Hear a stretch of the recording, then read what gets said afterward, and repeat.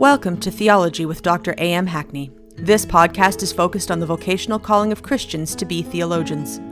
You'll find episodes on systematic theology, spiritual formation, scriptural interpretation, and ethics. I'm your host, Dr. Amanda Hackney. In today's episode, I'm introducing listeners to my favorite female theologian from the Reformation Era, Argula von Grumbach. Today's podcast is in collaboration with the Women in Theology Research Database. You can find the database at womenintheology.com.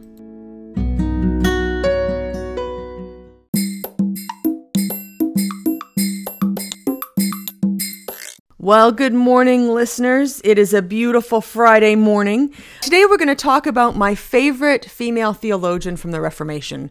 Her name is Argula von Grumbach. And we're going to look at her writing, and we're going to talk about how she reads and interprets Scripture. And what's going to happen is, after this episode, this is going to lead us into a future episode where I'm going to look at how women in the Reformation read and interpreted Scripture. So stay tuned for that episode. But I do want to introduce you to my favorite female theologian. She is feisty. She is a close reader of Scripture. And as I was doing my seminary studies and my PhD studies, she became my hero. And so in order to talk about Argula and her writing today, we're going to start with a brief sketch of the Reformation and its significance. I'm going to give you some biographical information about Argula von Grumbach. And then in the final portion of our podcast, we're actually going to look closely at one of her letters and unpack what she's doing there. So let's talk about the Reformation. Let's talk about this setting in which Argula von Grumbach was writing. So the Reformation brought a new freedom to Christians.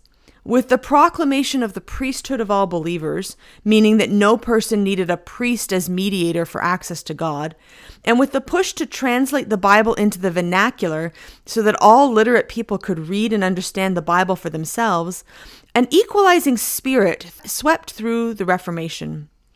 On a spiritual level, at least, women were equal to men.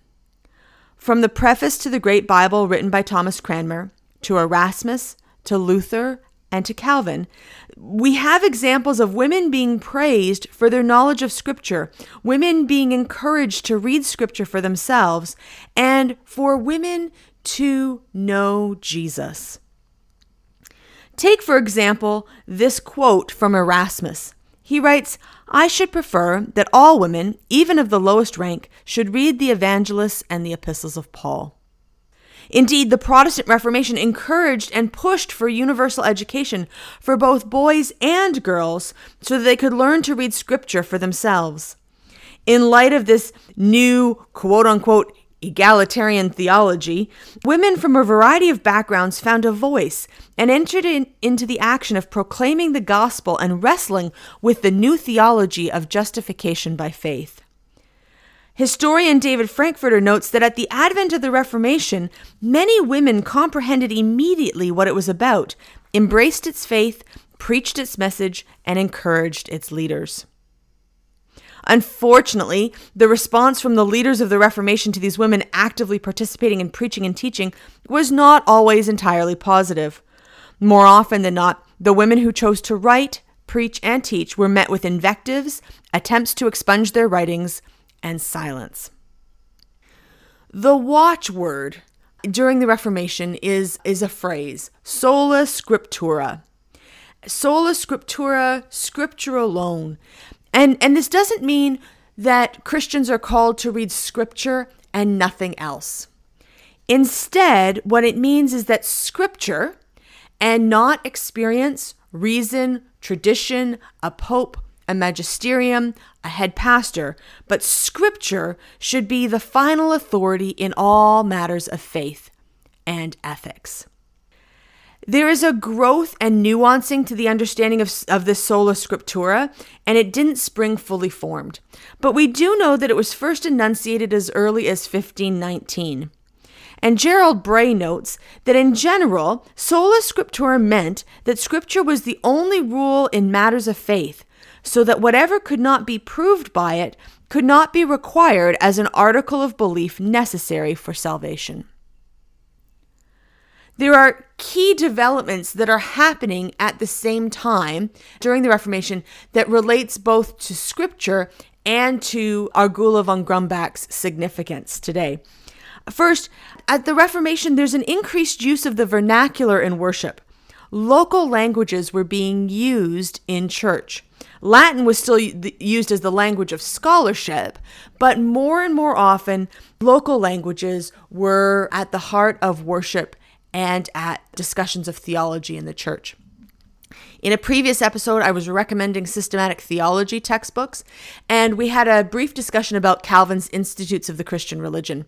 And there I talked about how Calvin actually wrote the Institutes twice. He wrote it in Latin and he wrote it in French.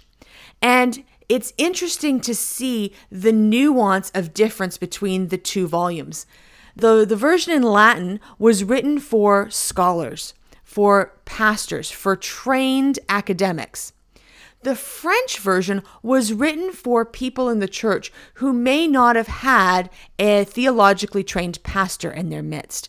And so this sense of writing for the people, worshiping and putting worship in the context of the local people was very much at the heart of what was happening when the Reformation got off the ground.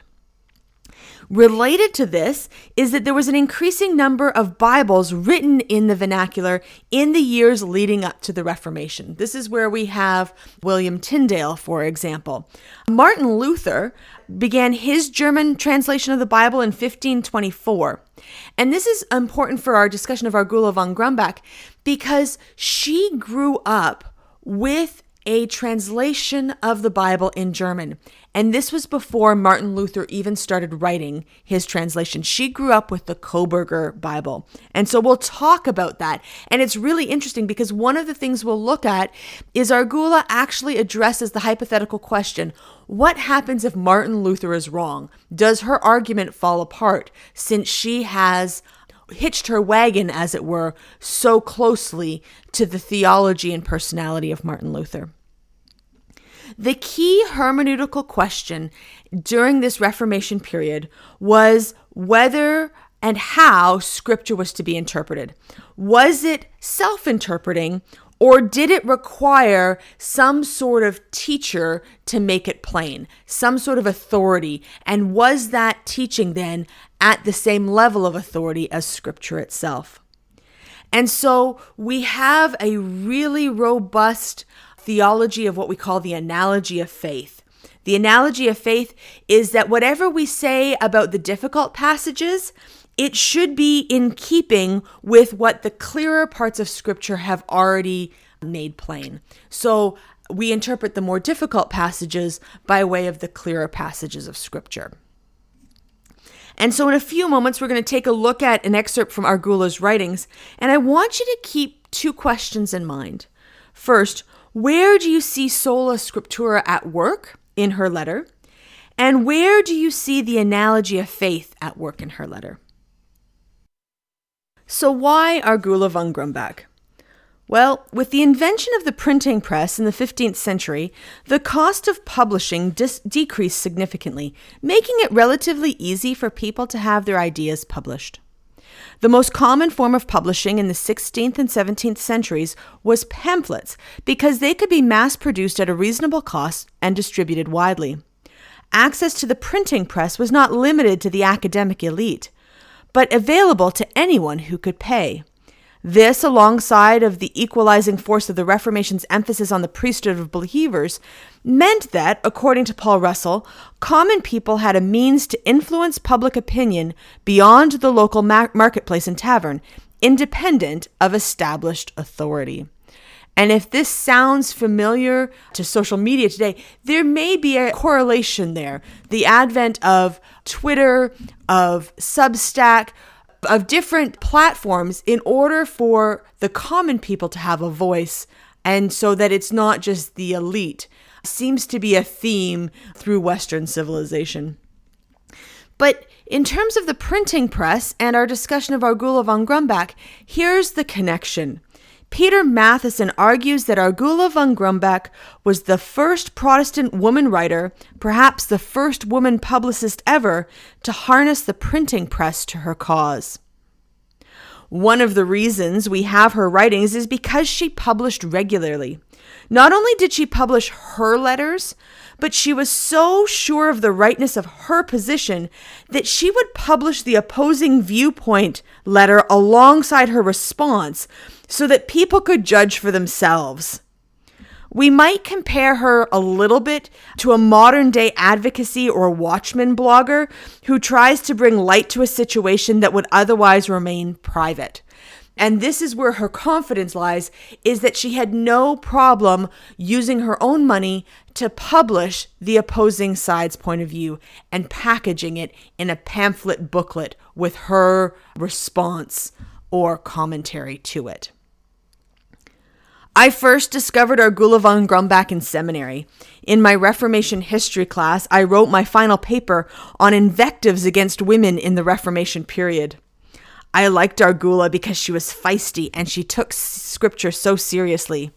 She may not have had formal training as a theologian or as an exegete, but she immersed herself in Lutheran theology and sought to live out the principles of the Protestant Reformation.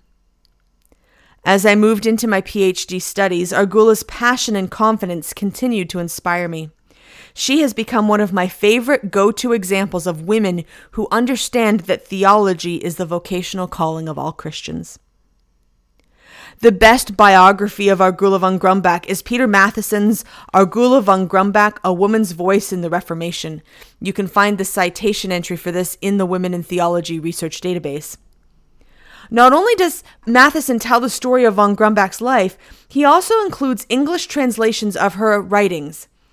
In what follows, I engage with and summarize Matheson's presentation of Argula von Grumbach and her historical circumstances. So Argula von Grumbach was born Argula von Staufen. She lived approximately from 1492 to 1544. There is some debate about this. She may have died as late as 1563 or 1568.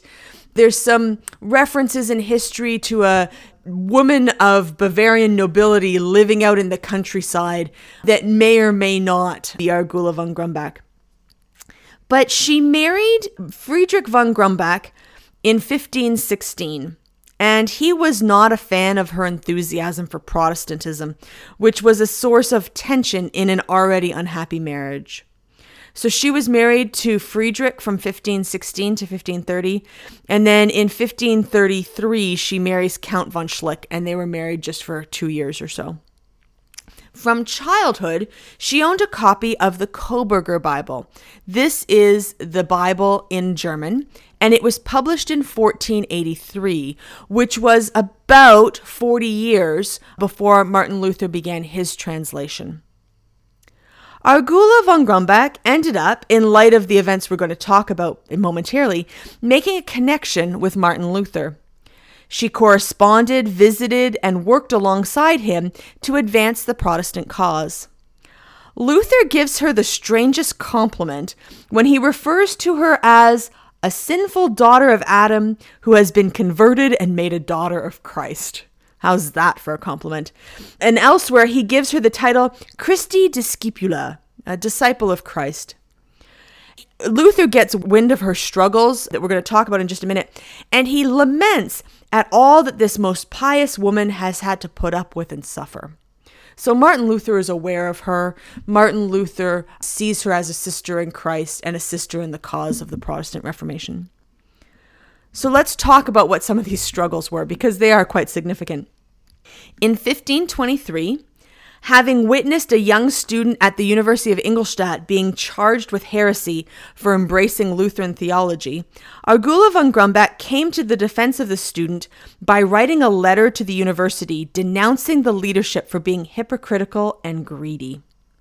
This letter was then published by Argula and circulated publicly. The administrators of the university were furious that Argula dared to involve herself in the affairs of the university. Her husband lost his job as an administrator, and the family was banned from Dietfurt as a result of her letter-writing campaign. George Hauer, a theologian at the university, responded to Argula's letter by preaching an angry sermon about the wretched children of Eve. Turning specifically to Argula, he denounced her as being a female desperado, a wretched and pathetic daughter of Eve, an arrogant devil, and, pardon the language here, he calls her a heretical bitch. Argula refused to back down, and even though she had received death threats, she sent a letter to the city council, which included a copy of her original letter to the university, in which she tried to clarify the purpose of her original letter. Not only did the theologians at the university want, quote-unquote, the silly bag tamed, but her uncle, Adam von Theory, was angry that her unladylike behavior had brought shame on their family's name, and he wanted her, quote, walled up for good.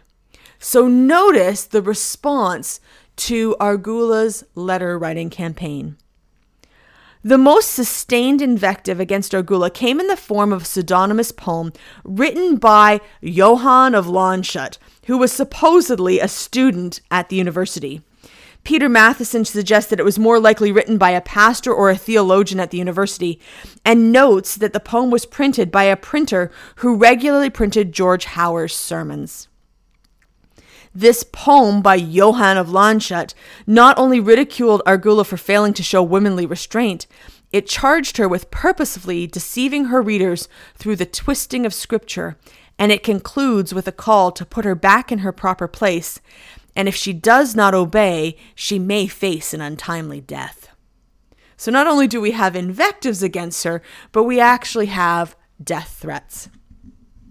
So what I want to do today is look at some excerpts from her letter to the University of Ingolstadt.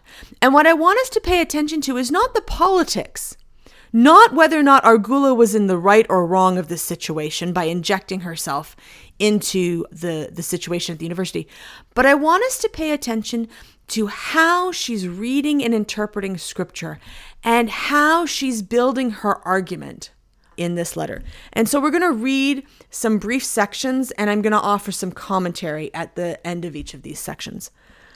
So this is the heading to the letter: the account of a Christian woman of the Bavarian nobility whose open letter with arguments based on divine scriptures criticizes the University of Ingolstadt for compelling a young follower of the gospel to contradict the word of God.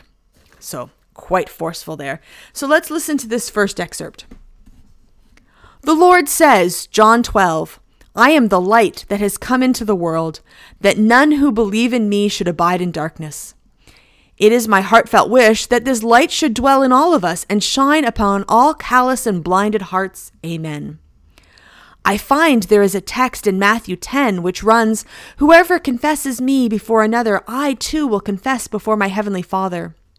And Luke 9, whoever is ashamed of me and my words, I too will be ashamed of when I come in my majesty, etc. Words like these, coming from the very mouth of God, are always before my eyes, for they exclude neither woman nor man. And this is why I am compelled as a Christian to write to you. For Ezekiel 33 says, If you see your brother sin, reprove him, or I will require his blood at your hands. In Matthew 12, the Lord says, all sins will be forgiven, but the sin against the Holy Spirit will never be forgiven, neither here nor in eternity. And in John 6, the Lord says, my words are spirit and life. How, in God's name, can you and your university expect to prevail when you deploy such foolish violence against the word of God, when you force someone to hold the holy gospel in their hands for the very purpose of denying it, as you have in the case of Seehofer, when you confront him with an oath and declaration such as this, and use imprisonment and even the threat of the stake to force him to deny Christ and his word? So that's our first excerpt. And I want you to notice some things here, and maybe you've noticed some things too, and I'd love to hear about it. So tweet your reflections to me on Twitter. You can follow me at CW Theology. But notice how she's running quotations of scripture together. And she's weaving different passages together. So we have John 12, Matthew 10, Luke 9, Ezekiel 33, Matthew 12, and John 6. All of these are woven together to talk about this idea of confession and speaking true. And this impetus to write and to speak. Let's look at another brief section. One knows very well the importance of one's duties to obey the authorities. But where the word of God is concerned, neither pope, emperor, nor princes, as Acts 4 and 5 make so clear, have any jurisdiction. Haven't you read the first chapter of Jeremiah where the Lord says to him, "What do you see?" He says, "I see a vigilant rod." Says the Lord, "You see correctly, for I am ceaselessly vigilant in order to bring my words to pass." He asks again, "What else do you see?" "I see a burning pot and the face of God before midnight." Says the Lord, "You have seen correctly, for from midnight every evil will be revealed to every inhabitant of the earth."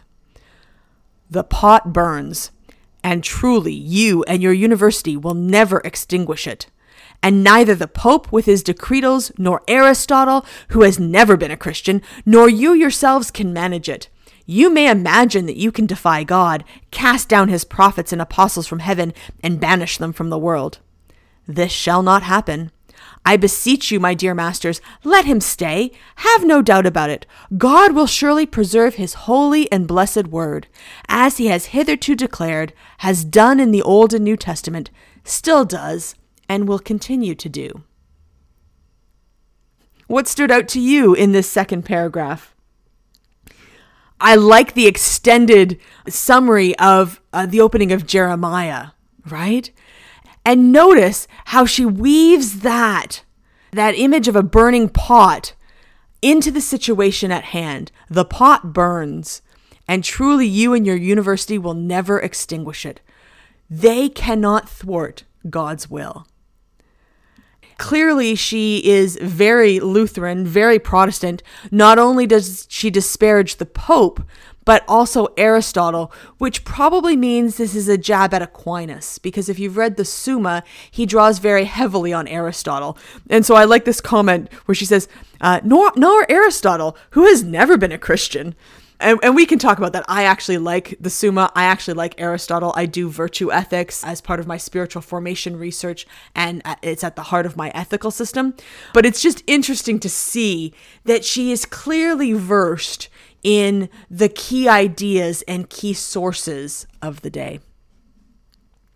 Let's turn to another passage. Argula writes, "However, I suppressed my inclinations. Heavy of heart, I did nothing, because Paul says in 1 Timothy 2, the woman should keep silence and should not speak in church. But now that I cannot see any man who is up to it, who is either willing or able to speak, I am constrained by the saying, whoever confesses me, as I said above. And I claim for myself Isaiah 3, I will send children to be their princes, and women, or those who are womanish, shall rule over them. And Isaiah 29, those who err will know knowledge in their spirit, and those who mutter will teach the law. And Ezekiel 20, I raise up my hand against them to scatter them. They never followed my judgments. They rejected my commandments, and their eyes were on the idols of their fathers. Therefore I gave them commandments, but no good ones, and judgments by which they could never live. And Psalm 8, you have ordained praise out of the mouth of children and infants at the breast on account of your enemies. And Luke 10, Jesus rejoiced in the Spirit and said, Father, I give you thanks that you have hidden these things from the wise and revealed them to the little ones. Jeremiah 3, they will all know God, from the least to the greatest. John 6 and Isaiah 54, they will all be taught of God. Paul in 1 Corinthians 12, no one can say Jesus without the Spirit of God. Just as the Lord says of the confession of Peter in Matthew 16, flesh and blood has not revealed this to you, but my heavenly Father. Do you hear any of this? That it is God who gives us understanding, not any human being? As Paul too says in 1 Corinthians 2, your faith should not be in human wisdom. You, with your papal laws, will not be able to coerce us, not by a long chalk. We have witness enough from Scripture that they have no right to make laws without God's command. As Jeremiah 23 says, where, however, it is based in the Bible, the book which contains all God's commands, we will be pleased and happy to accept it. But where it is not, it has no validity for us at all. or only in so far as it is my duty to spare my weak and foolish brother until he too has been instructed. For God says, Deuteronomy 4, add nothing to my word and subtract nothing from it. And Proverbs 30, add nothing to the words of God, lest you be reproved and be found a liar. I like how she addresses head on 1 Timothy 2, that women should keep silent and should not speak in church. What do we do with this? Her answer is to look at more scripture. And in this case, what her argument is, there's no man who is standing up to speak the truth of God, to proclaim the word of God in this situation. And so, in this case, whatever 1 Timothy 2 says, there are all these other verses that talk about the need to confess Christ. What I find fascinating is how much she's drawing on the Old Testament, and she's weaving things together. Isaiah, Psalms, Ezekiel, Jeremiah, and then putting that alongside and weaving it with Corinthians and Matthew, with 1 Timothy and Deuteronomy and Proverbs. So it's kind of interesting. She's just reading scripture to them over and over again. One last section, just to get a sense of Argula and her writing and her approach to scripture.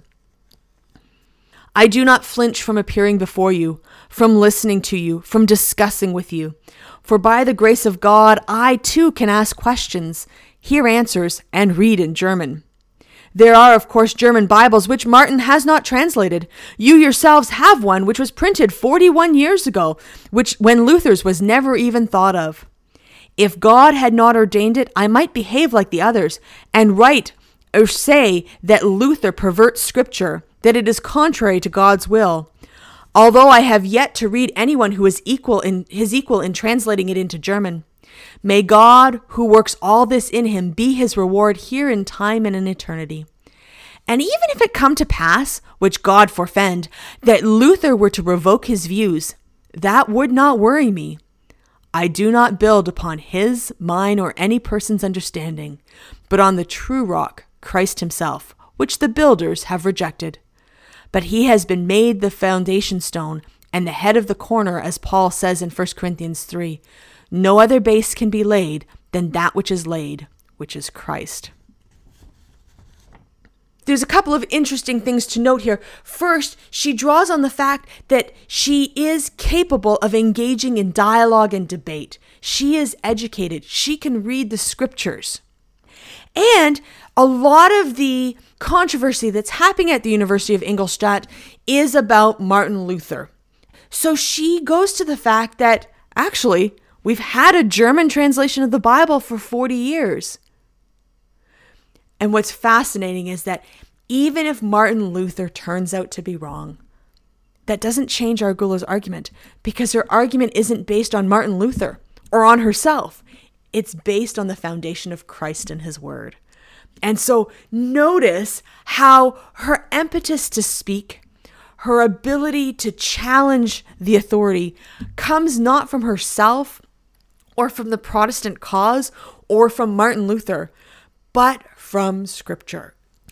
In the passage that I read, the very first one, there's a line that says, "Words like these, coming from the very mouth of God, are always before my eyes, for they exclude neither woman nor man."